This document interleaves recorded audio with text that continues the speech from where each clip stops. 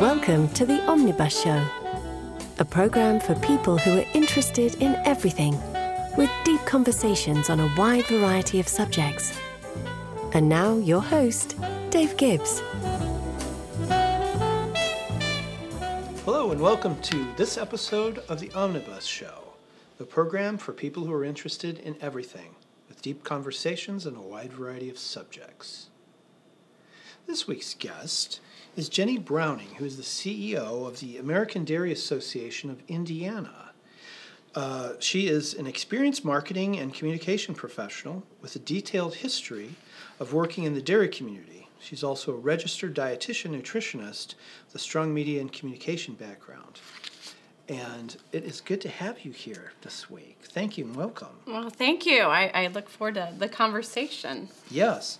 So milk. Yes. Yeah, well, milk. Well, tell us about your milestones and what led you to be the CEO of the milk of our state. I know. So a lot of people, how did you get into dairy? Did you grow up on a dairy farm? I did not. I hadn't even been on a dairy farm until I was hired.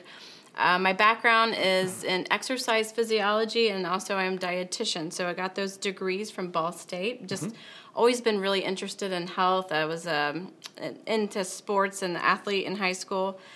And so with that, I actually knew about the Dairy Association because they work a lot with dietitians and nutrition. So I had actually interned there for 3 weeks. However, my journey through, I had 3 jobs beforehand. I worked at the Community North Hospital here in Indy. Yes. I also then went to the YMCA and did corporate wellness, and then also for a physical therapy and wellness company and did business development for there. I got a call from a professor, actually, from Ball State and said, I think I just saw a job it's your job. You got to go get it. And it was the Director of Communications at the American Dairy Association, Indiana. So I went and applied, and I got the job. So, which they needed somebody that could talk and somebody also who was a dietitian. So I fit the mold. Well, that's great. So, and Indiana's Midwest, we've got a big agricultural state, and there are many farms. Can you tell us about the farming, milk farms and such in our state and that process? Sure. So in the state of Indiana, there is just under 700 dairy farms. You have driven by a dairy farm, you just might not know. And not everyone knows what a dairy cow looks like. But so it ranges from size all the way from maybe 10 cows all the way to maybe a couple thousand cows here in the state. And the average here for the state of Indiana is just over 200 cows on a farm. But dairy farmers, the one thing, so the Dairy Association, we work for Indiana dairy farmers. And we really are here to do just what I'm doing, is chatting with people about and connecting them to dairy farming and dairy and just answering those questions, because less than 2% of the population is connected to agriculture. Yes.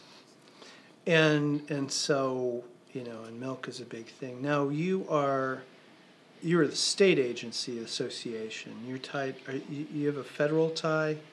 Well, it's really it's a checkoff organization. So what that is basically for every 100 pounds of milk a dairy farmer here in the state produces, we get 10 cents of that. And that's how we're funded, by dairy farmers. Okay. So the idea is to take the money, the farmers, this was created by the farmers back in 1984, and then that's a way to help promote generally just the nutrition of dairy, and then also recently, so even when I was hired 15 years ago, people want to know about nutrition, so we did that. But now we're taking people with really on the farm and educating about dairy farming, because that's how people are making their choices. They want to know about the source and where it's derived from. Sure. And people are getting more and more interested in that. Being a dietitian, when you were in your studies and as a professional dietitian, did you have a big tie-in with, milk would be one of the food groups that you'd work, and it's more than just milk. Dairy is expanded to other dairy products, but how do you we'll leave it to you because it's yeah. beyond my province, is on dietitian. Sure. So the dietary guidelines, or you think about what they used to have, the food pyramid, and now it's a plate. But dairy is one of the food groups. So, and because of that, the food groups are made of the different nutritional components, and so that we make sure that children are growing very healthy and have everything for development. And then later in life, as we age, that we make sure that our bones are still working and our minds are still working. So all these different food groups, they make sure, and that's why the nutrition recommendations come from that. How many servings should we have? So part of that is like dairy was one of those. So it's very important to have. So especially for children and the vitamins. So think of that. A child can, again, whether from a cow or even if a woman is breastfeeding. So that is the core of what a child will get. And they want to make sure because of all that nutrition. But then now you think about all the different innovative progression of things, of food. So in 1950s, how many beverages were there? There'd be milk and water and iced tea, and there was soda around back then. Juice, and so juice, like so you're orange limited. Juice and cranberry and a few of those. So think now, you go to the store and you're overwhelmed. You don't even... But the packaging is so vibrant, so that's how people make their choices. So people might drink less milk now, but think of all the innovative products. So yogurt, you have different, even yogurt just for probiotics, for digestive health. The cheeses. Kefir. Yeah, kefir, yeah. So then whey protein. So there's just the... Milk is not just milk anymore, so it's more about the components and how innovative dairy has been over the years. Jenny, do you go to the different farms? The 700, right? Do you have a meetup, or do you go and visit them? Because you probably have small farms, just in our state. You have small farms, and you probably have, would you call them industrial farms? Big super farms. Well, 95% of dairy farms in the U.S. are family owned, so that's one thing. And here I would say I've been to Amish farms up north, and then all the way to a lot of people on 65 drive by Fair Oaks farms. Again, family owned. So and everybody has something a little different. Sure. And then not growing up on a dairy farm, I've learned a lot about cows that I've never thought I would say some of those things. But the technology. So now, whether it's a small farm or even a large, there's robotic milkers. In the state of Indiana, there's 37 robotic milking farms. So that is where a cow can get up and go, and if she feels like being milked, she goes through and she's milked, and then she kind of moseys on back and eats something and lays down. So that could be used for a family who's very small and they just want to go watch their high school boy play basketball and not worry about who's on the farm. Or maybe it's even for a large farm who it's just efficiency. So it's just neat to learn about each operation. Yeah, that's fascinating. I love farms. I'm not a farmer. I mean, we were farmers on both sides, generations past. Dad's side was more of grass and back in the old country would have been, regular products that, grown. And Mom's side actually were tobacco farmers down in Kentucky on the Ohio River. And so that's it's always fascinating because they grew up with farms, visiting farms, not being on a farm. Well, that's it for Chapter 1. We're going to take a quick break, and we'll be back with Chapter 2 here on the Omnibus Show.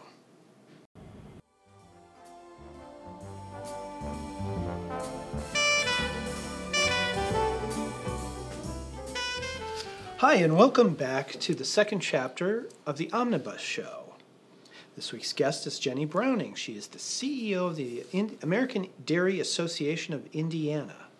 Now, I got to ask, my first question for this chapter is, got milk? That's right. Now, you're not the first person to ask, but we do. We got milk. You got milk. So that's probably the most famous campaign I know about the Milk Association. How can you tell us a little bit about that? Sure. How that, because it's been a while since It's been a lot, but I feel like it's still out there. So like any kind of good that same it's a same cultural group. thing. It is very much. So that was really in California, working with the agency, similar like to promotion, like what we are. So it was a way of getting milk out there, making it relevant, and helping do that. So we've kind of steered away from some of that now, and some of that money in marketing has been put into different innovation of brands and and really promoting that. But you think of how we get information now, it's a little bit different, but by far that is the most memorable thing I feel like of marketing of dairy for sure. Now, that's fascinating to know because that really was successful. It was, yeah. And it was very cute because all these celebrities and athletes would have a little mustache on their lip. But going on to the cows, there are different kinds of milk cows.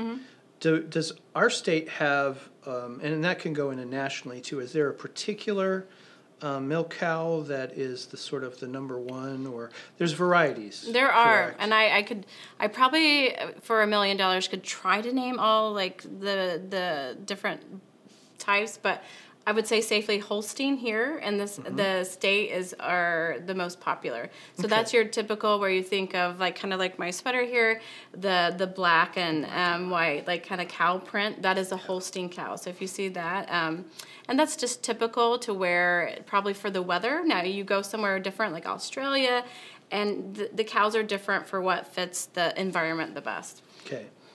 Well, that's interesting. Well, I think the question we all want to know is, where are the chocolate cows? Chocolate cows. Well, we were kind of chit-chatting and talking about there are people who think that chocolate milk comes from brown cows. So that's just part of the reason for our organization, too, because there's so much misinformation or just confusion. Because farmers are doing an excellent job, and we don't have to farm. I just go to the grocery store. Sure. I don't have to do anything, and so the food is provided. And again, less than 2% of the population is connected to agriculture. But years past, generations, you had even talked about kind of being part, or a family being part of farms, and that was how we've grown up. Well, now I don't have any grandparents that were farmers, and so that's where we get detached and we have a lot of questions. A lot of people have never been on a dairy farm. Yeah. No, that's true. A lot of people haven't, even here living in Indiana. Decades ago, my dad did a mini documentary on milk for NBC. And what it was what he found out were a lot of kids in Chicago.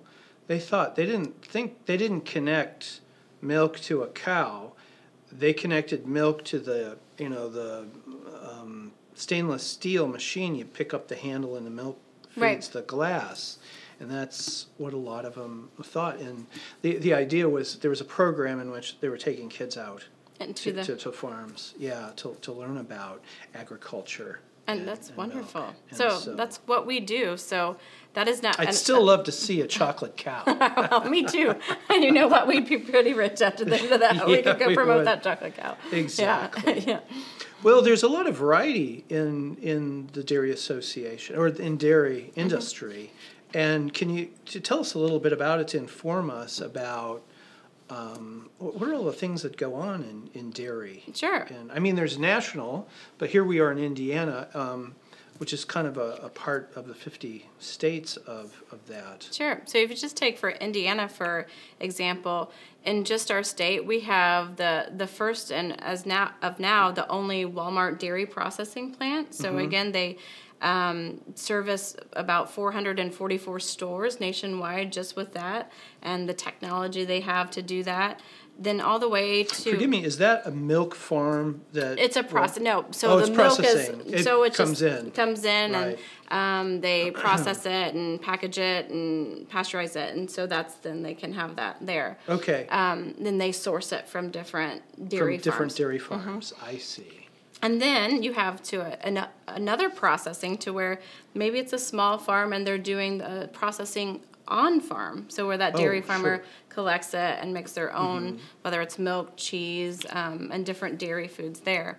I think of the farm it's more of a commercial farm than a dairy farm, but over here on the northwest side of Indianapolis is Fair Oaks Farms. not Fair Oaks being up in Lafayette. Traders Point. Traders Point. Uh-huh. Yeah, where you can get milk and dairy cheese, and you've got yogurt, etc. And I would say that's more of but like they an process on-farm. it on farm. Exactly. So Yeah. again, smaller farm, and again, they're bringing you to their farm and showing that. So that is something that we love, whether it's Fair Oaks, it's Traders Point Creamery, or one of the different farms that are just opening.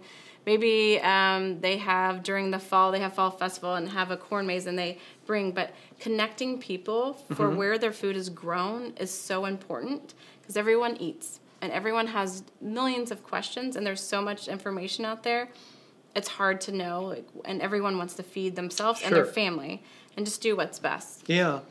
And I'm thinking you've already mentioned Fair Oaks. That's, we were talking earlier about Knott's Farm off camera in California when I was a kid.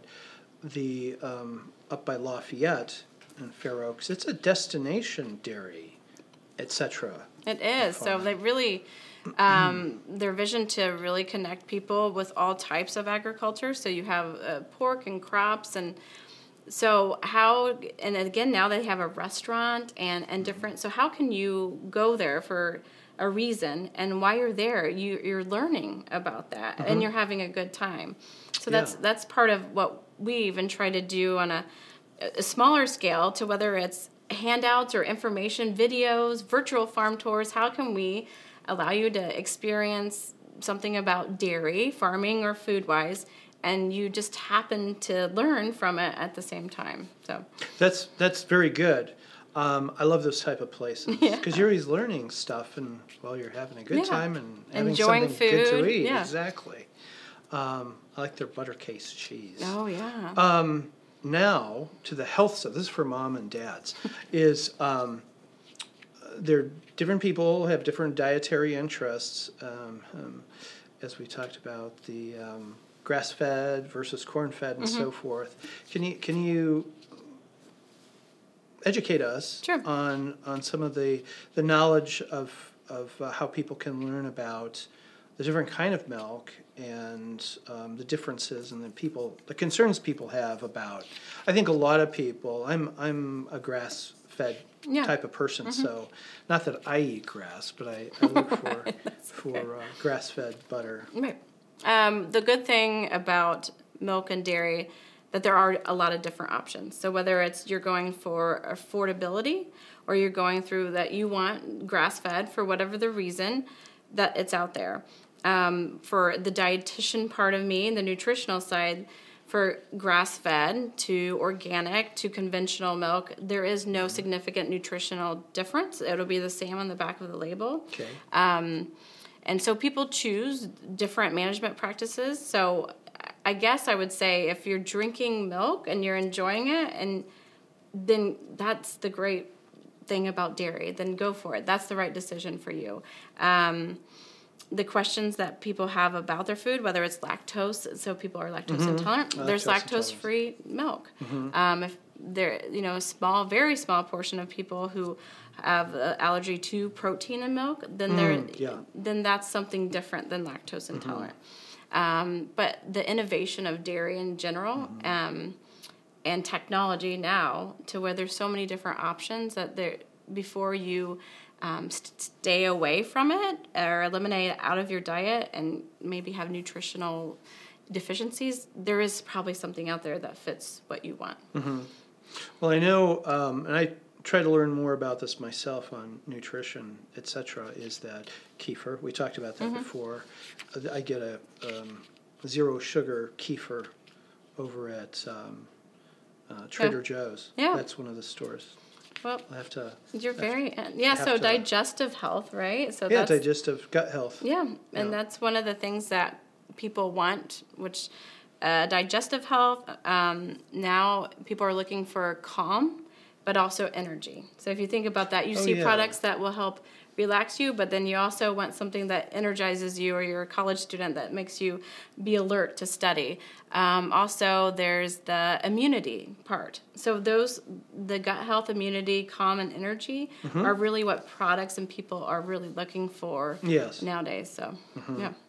Yeah, it's a healthy thing. I know, that's the thing. Now, going on to events and organizations, do you meet with farmers? Do you have events that you're involved with here in Indiana? Sure. We do meet with farmers as well, and then we help also them put them in the spotlight so people can put a face with dairy farming and meet and learn about dairy farming. And I would say for the state of Indiana, that one of the ones that just happens to be in our backyard is the Indy 500, where the winner drinks a bottle of milk. That's right, Yeah. the sign of victory. And an Indiana dairy farmer, it's different each year, provides that bottle of milk. Do they have a different farm every year, or do they have so many years? There is a different farm and farmer every year that then provides that milk. So it's a big responsibility, and it's something that a tradition. So Louis Meyer drank buttermilk in 1936, and then after then that tradition that they just kept doing it on and off, and then made it a tradition after 1956. There you go. And everybody sees that at the end where the guys That's right. drinking the and it has become very important to the race, to the drivers, but then also for the farmers. So dairy farmers work very hard on. They don't get to leave the farm a lot, because you think about that. They're milking 2 or 3 times a day. Sometimes calves are being born, so they have to be there. Sure. So that moment it's like represents kind of all that hard work, and so it's a very proud moment for dairy farmers. Well, that's fabulous. That you're saying that reminds me of, there was a lady who used to come around our house like really early, like before I was supposed to get up. Yeah. She was from Northwest Indiana. We had a lot of Dutch farms in Northwest Indiana, and I think her name was Hofstra. And she would come by. She'd come with her big truck, like a Suburban or whatever, and she'd always bring fresh eggs and milk. And milk in a bottle is like a good thing. Oberweis, anyone? Yeah. And those are some good dairy memories. Other events you're involved in other than the Indy 500. Is there anything other big?